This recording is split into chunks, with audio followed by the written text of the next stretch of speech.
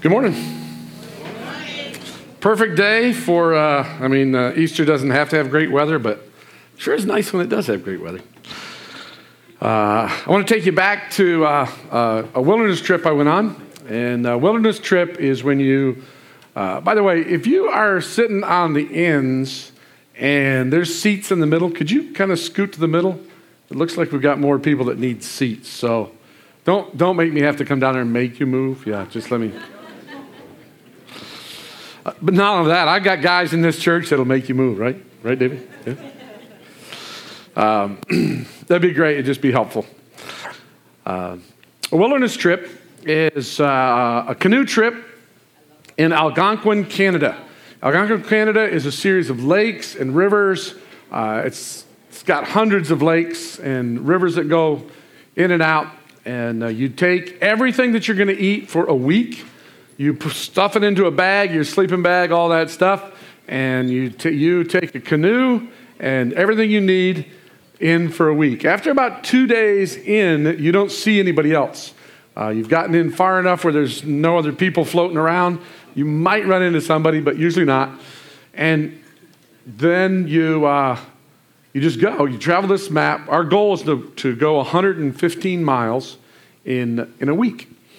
And it's a great time to interact with God, and it's a great time to challenge each other, and it's a lot of fun. On this particular trip, the guy who owns the company where we got all the canoes had a graphite paddle. It's a lot lighter. You look a lot cooler with a graphite paddle. And because I knew him personally, he said, "Hey, yeah, you can use my graphite paddle."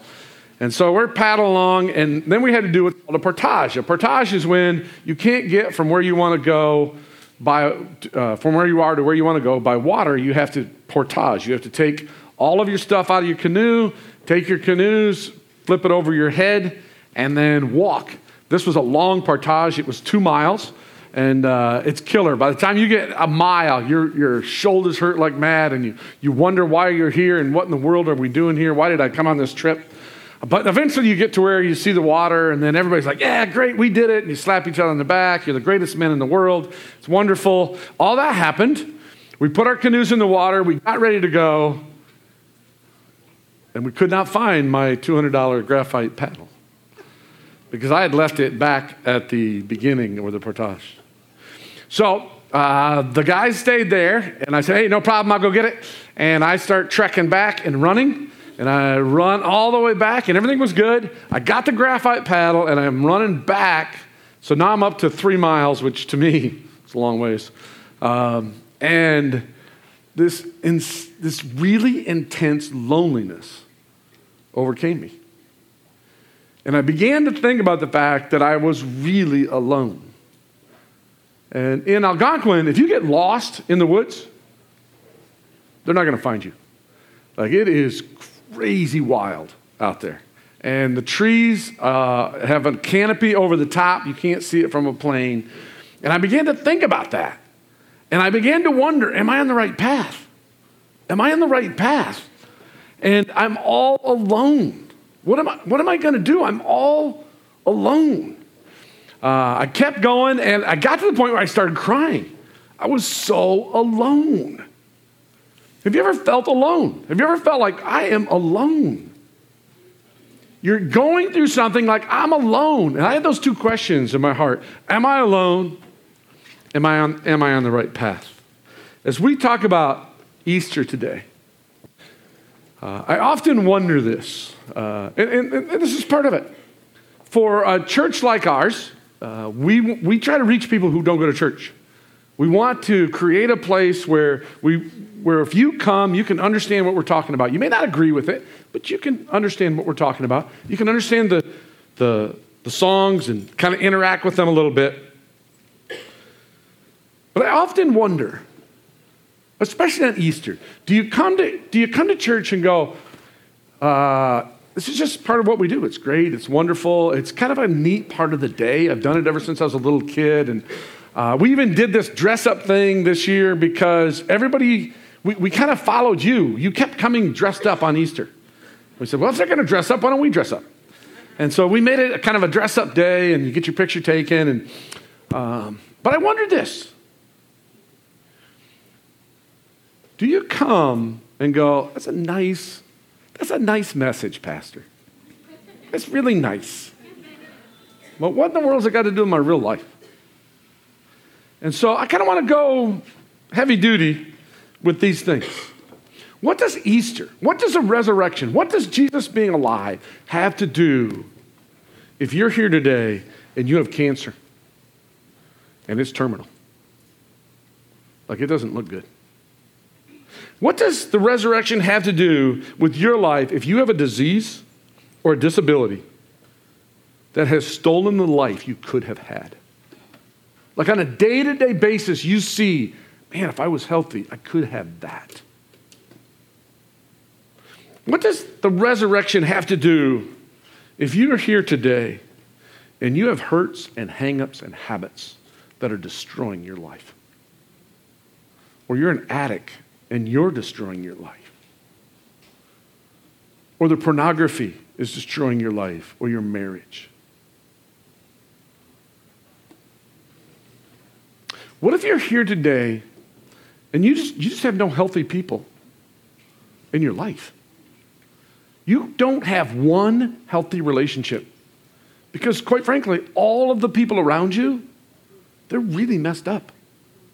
And so every time you try to do it right and every time you try to build a relationship with the person around you, it just ends in drama. It ends up that you end up reacting with them and interacting with them in a really unhealthy way. It either ends up fighting or ends up with you saying yes to things you shouldn't be saying yes to. You feel like slaves to the people around you. You can't find any healthy people. What if you're here today and you've lost your job and you got kids to care for? What if you're a single mom today and you've lost your job? What does Jesus' resurrection have to do with your life? What if you're here today and you're at the point in your marriage where you are so furious with the person you're married to, you not only can't love them anymore, you don't want to love them anymore. You don't want it. The only way that you see out in life, the only way that you see that you could ever be happy again is to eliminate that person from my life. Not this, guys. Right, just eliminate. I know you've thought about that, but that's not what I'm talking about. I don't want to plant anything in your head. What if you're here this today and you failed? Like, you failed. Maybe you failed at school. Maybe you failed in your career. You just have. Maybe you have made some decisions. You've taken some actions. You've done some things. You've failed. We're not talking about, hey, man, don't worry, it's going to get better. We're talking about, no, you're going to have to live with the consequences of what you've done because you've failed. What does the resurrection have to do with you?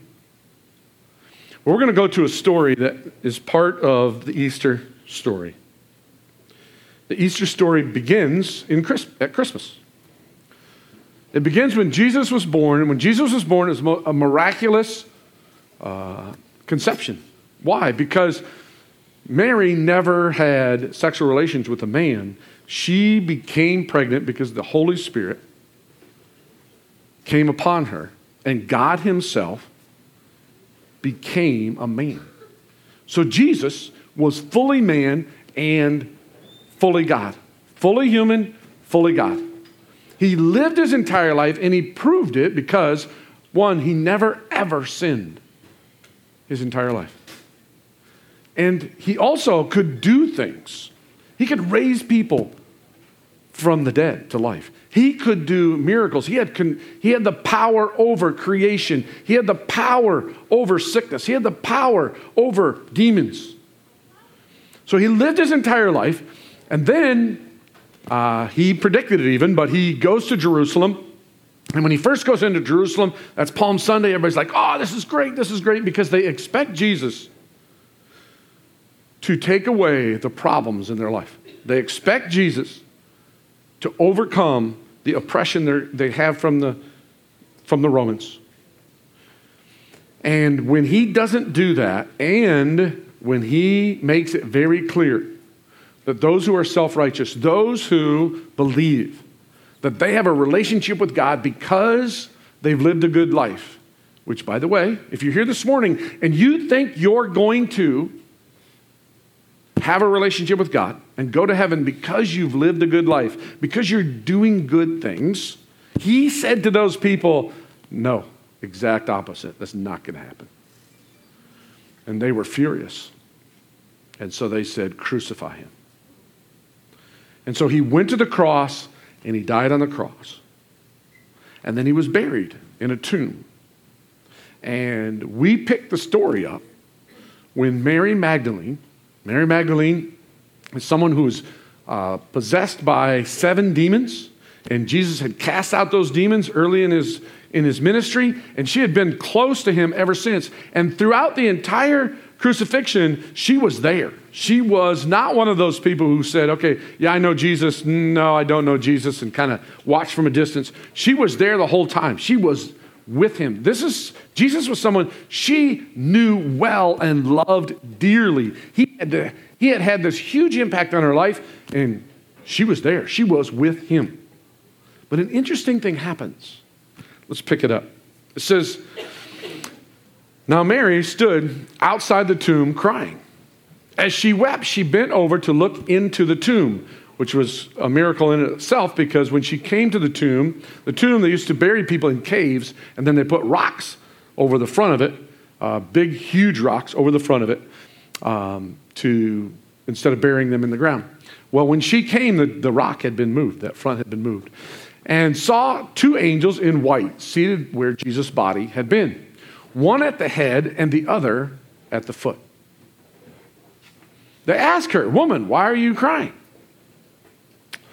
They have taken my Lord away.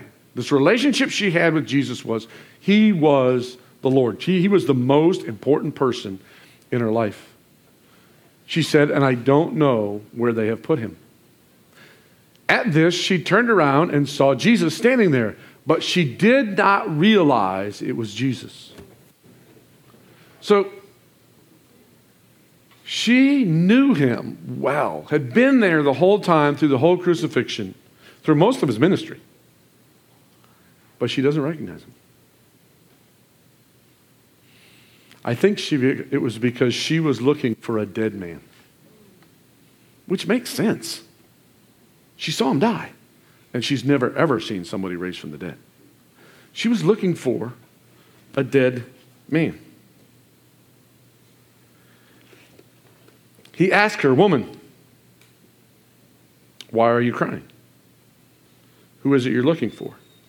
Then she says, thinking he was the gardener, which again makes perfect sense. Like, who is this guy? He must be the gardener. He must be the guy who takes care of this garden. She said, sir, if you've carried him away, she thinks he's dead. Tell me where you have put him, and I will get him. At this point in the story, this is the truth that I want you to grab a hold of today. As to why we often miss Jesus, even though he's alive. It's because we either think Jesus is dead, we interact with Jesus like he's dead. And it is our job to get to him. Or maybe that Jesus is far, far away, and it is our job to get to him. We have to take care of him. That's what she was doing. She had come to take care of him, to interact with him, and she was thinking about what she needed to do, and where is he? And she was looking for him. Where is he? There's another piece to this for us. I wonder if you're not like me in this. I want it to be that Jesus takes death away. I want him to eliminate it. How about you? When you run into trouble in your life, there's death, which is the ultimate death, which if we go back to the person with cancer, they're facing death. When you hear that someone has cancer, what's your first reaction? And nowadays, there's cancer that really, it's been amazing what's happened medically. But when you hear that someone has stage 4 terminal cancer, what's your reaction? My reaction is to go, uh-oh, what do I say? See, I want the death to go away. And I want to come to them and be able to say to them, okay, Jesus is alive, so he's going to heal this. And sometimes people say that. But I've watched that not happen. So I know that's not actually true. I can't promise them that. What I want is to not have to face the death with them. I want it to be eliminated. How about you in your life? When you're interacting with something in your life, when you're interacting with a broken relationship, when you're interacting with your own evilness, the death inside of you, what do you pray for? Jesus, take this away, take this away, take this away, take this away. Eliminate it, eliminate it, eliminate it. Get rid of it. What do you do when it doesn't happen? Doesn't it seem like, where's Jesus? Doesn't it seem like, wait a minute, Jesus, where are you at? What are you doing? I need you to do this. And it can have to do with death, but it can have to do with very little things too, that are very big to me at this time. Jesus, I need you to make this situation work out for me. I need that job. I need that promotion. I need this to happen. I need my kids not to be sick. Sometimes you're driving somewhere and you just need Jesus to get you there on time, even though you left a half an hour late. Right? Right? And you're praying, Jesus, do this, Jesus, do this, Jesus, do this. And when Jesus doesn't eliminate the death, what do? We feel so alone. We feel so alone. Like he's not there. We wonder, are we on the right path? Well, this is what I want you to get today. Jesus did not eliminate death. He conquered it. He did not eliminate death. He conquered it. So what do you mean? Well, Jesus took death and turned it into something that he brings life out of. So when you and I, we're just like the people in the Bible, Peter was like this too. So Jesus actually said to his followers, he said, now look, I'm going to Jerusalem and the elders and the chief priest is going to turn against me. I'm going to die. And then in 3 days, I'm going to raise again. And Peter goes, come here, Jesus. That's not going to happen to you. I'm going to tell you something right now. That's not going to happen to you. What's that? That's Jesus going, no. I want you to eliminate death. And Jesus said, and by the way, this is very interesting that Jesus responded that way. Because Jesus said, in 3 days, I'm going to raise again. He's totally missed that. Like it skipped him. All he heard was, I'm going to die. He didn't hear the resurrection. Or he didn't interact with the resurrection. So, Jesus says, get behind me, Satan. You're looking at this from a human's perspective, not God's perspective. You're listening to this from a human's perspective, not a spiritual. You're listening to it from the outside, not from your heart, not from God's perspective. And so I think we do the same thing. I think we want it to be that God, please eliminate death. And if you eliminate death, then I'll know you're alive. But that's not what he did. He conquered death. He said, no, I am going to go and die. And from that death, I'm going to be able to offer salvation, offer a new life, offer heaven, offer healing to billions of people for thousands of years. Wait a minute, I thought death was a bad thing. Actually, Jesus came to say, I'm going to conquer death. And if you won't die, then you can never really live. If you won't go through this death, then you can never really live. So, go back to Mary.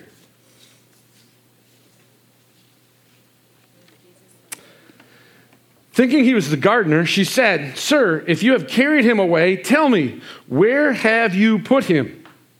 And I'll get him." And then Jesus said to her, "Mary." He called her by name. And Jesus wants to call you by name. But if we are looking for Jesus to be who we want him to be, or if we're looking for Jesus as though he is still dead, if we're looking for Jesus to eliminate death, we will be focused on what we have to do, just like Mary was. Jesus, what do you need me to do? How do I fix this? What do we do? How do I fix this? What do I need to do? Just like I react when someone tells me they have terminal cancer. The first thing I think is, what do I have to do? How do I fix this? What do I do? What do I need? How do I react? Just like when something goes wrong in your life. How do I fix this? What do I do? How do I get? This has got to change. We can't have this. That's what she was busy doing. But then Jesus called her by name. I cannot remember the specific event that we were at.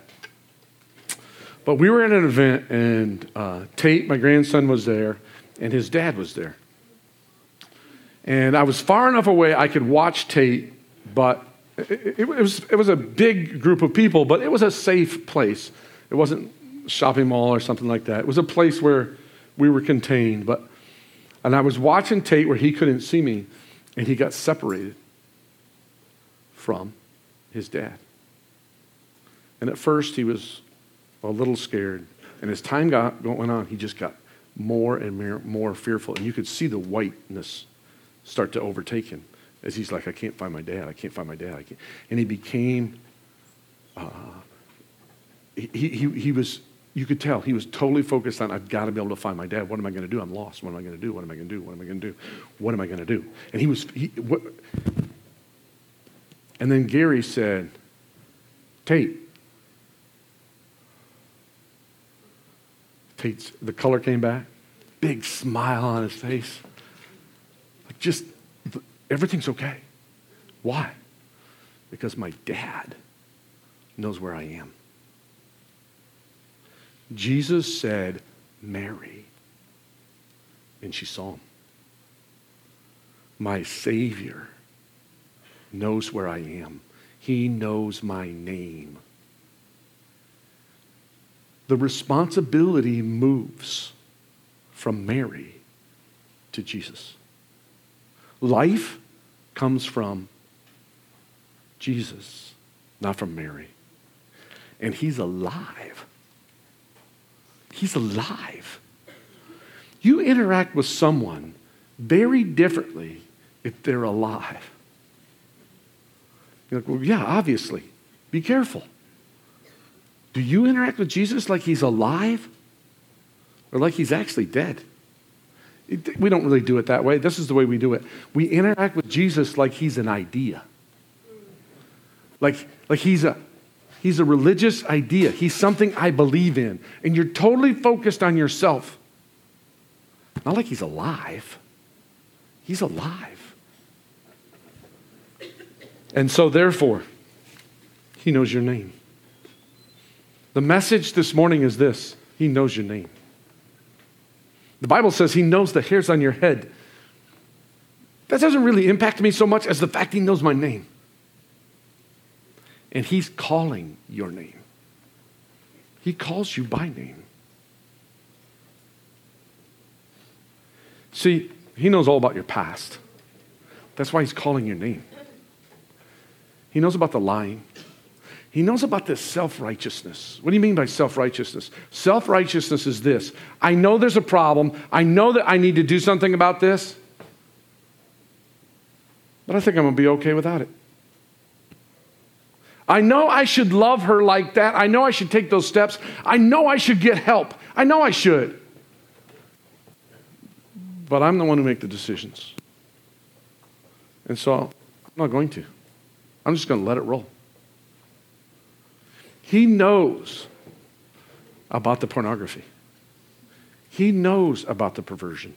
He knows you are enslaved.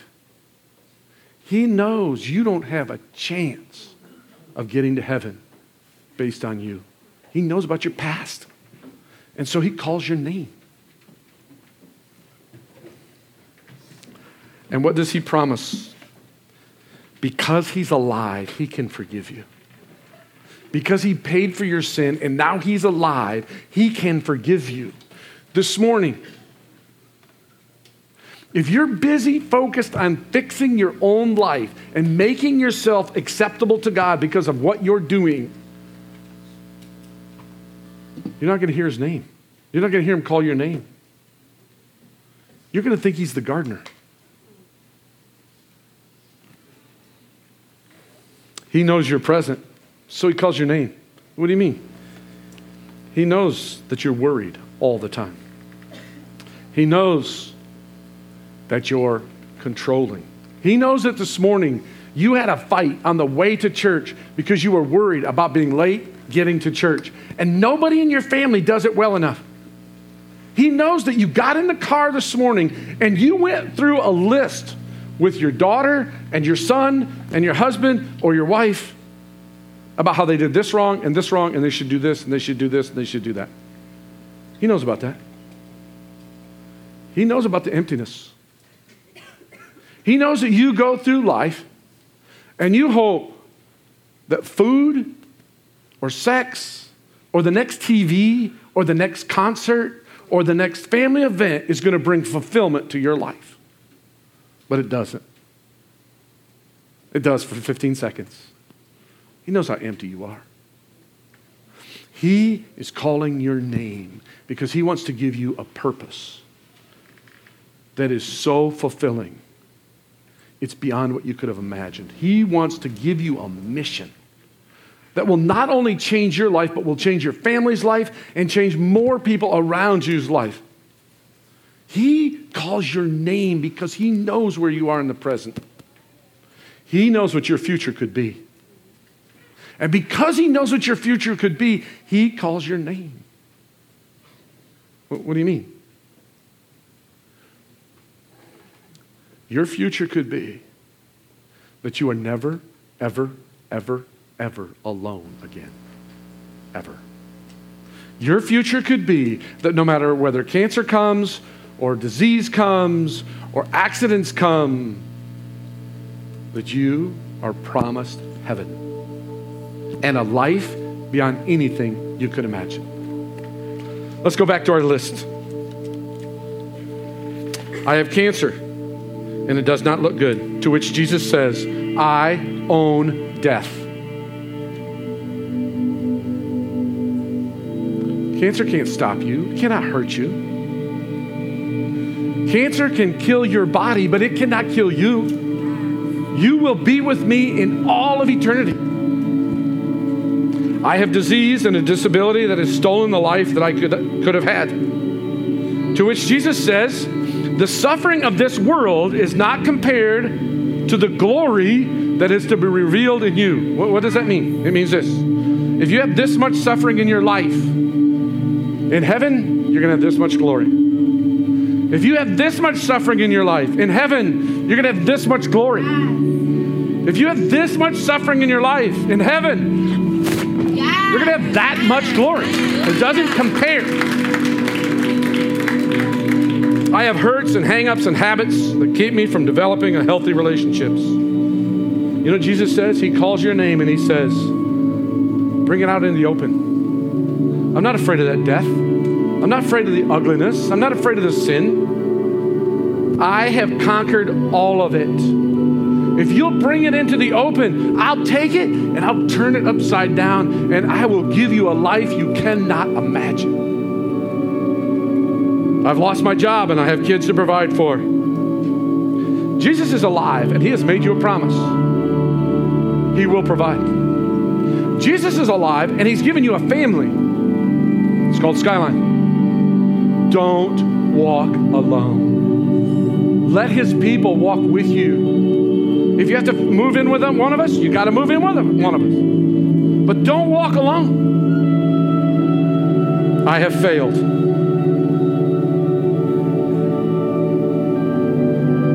Yes, you have.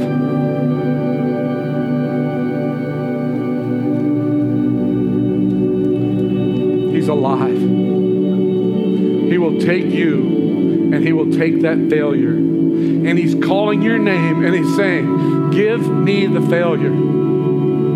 Because I'm alive.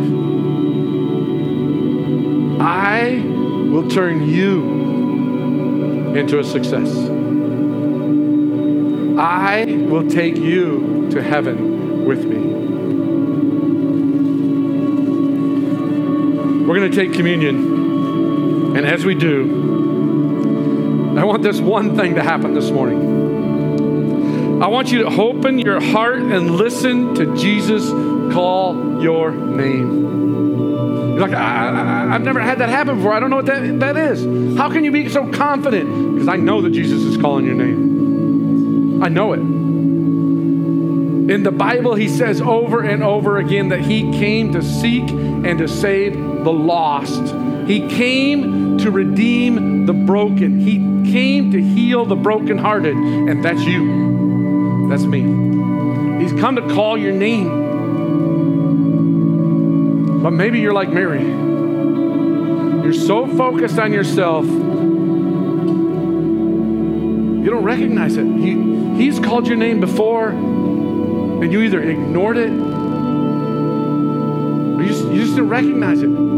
This morning, I'm going to pray for you. And then I'm going to ask you to come and take the elements. I'm going to ask you to sit back down and calm your spirit and open your heart. And don't look for Jesus to be who you want him to be.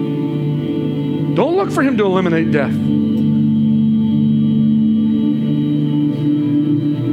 Let him speak your name. Listen to him speak your name. Lord Jesus, I pray for our people. I pray for our hearts. I pray and thank you that you're alive. And so I can say with all confidence that you will speak to their hearts because that's what you do. You're alive. I pray that as we take communion,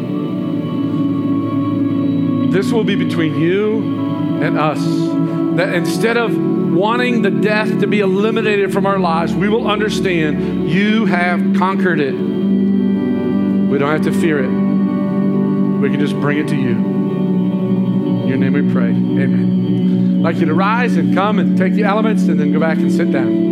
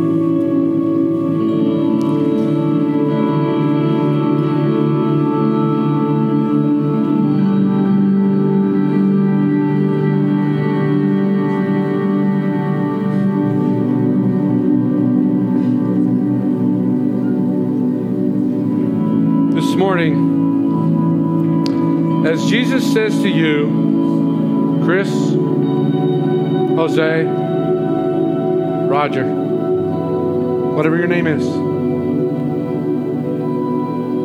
and he says, it is me, your Savior. I encourage you, open your hearts and listen. If you have not heard this in a long time, and you know him as your Savior, worship him, thank him. Just let the world fade away. Just let it be you and him, your Savior, who's alive. Soak him up.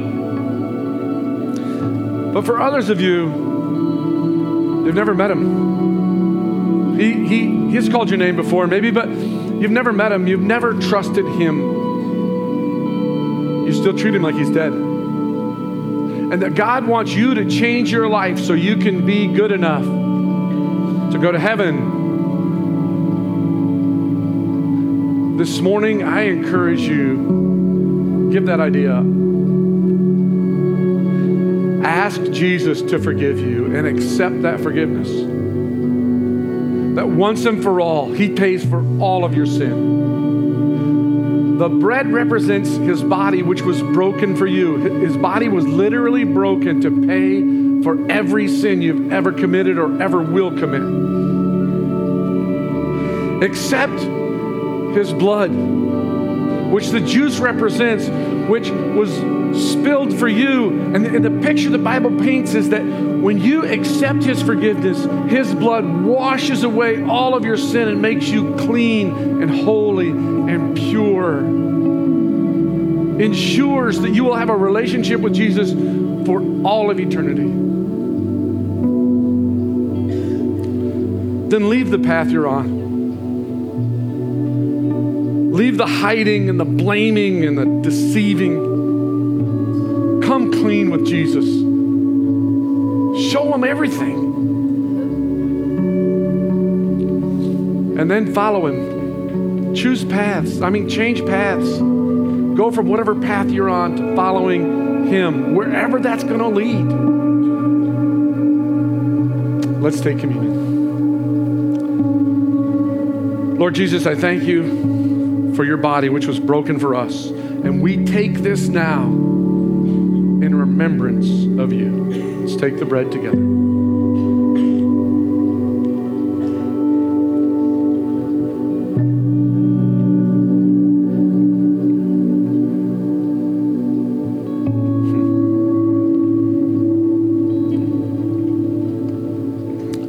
Now, before we take the juice, I'm going to give you a little time. His body was broken for you. I'm going to give you a little time to quiet your spirits and listen to Jesus. Hear him call your name.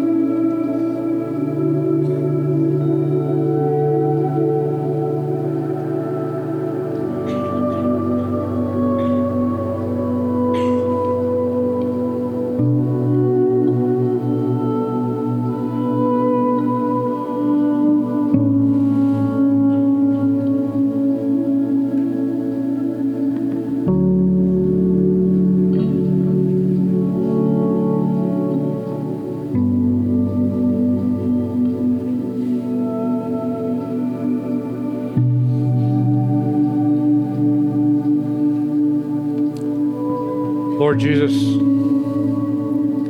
I love it. I love hearing you call my name.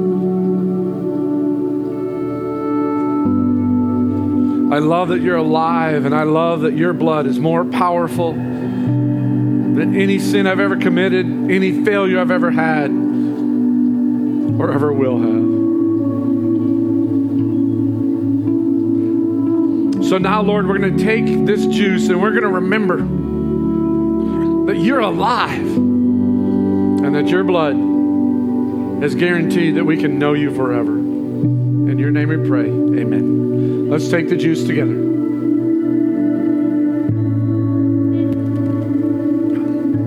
Thank you, Lord Jesus. In your name we pray. Amen. We're going to sing now, and as we do, I encourage you.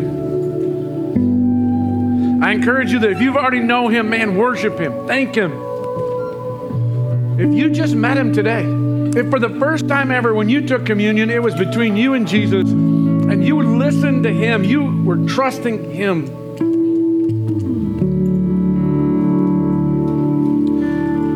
Tell somebody else. You got a connection card there? Write it down on your card. Hey, today I trusted Jesus. Better yet, go out to the concierge. There's a bunch of smiling people out there. Let them know, hey, today, I met Jesus. Or maybe tell the person that you came with today. But while we're singing, you make that commitment that you're going to tell someone that you met Jesus today.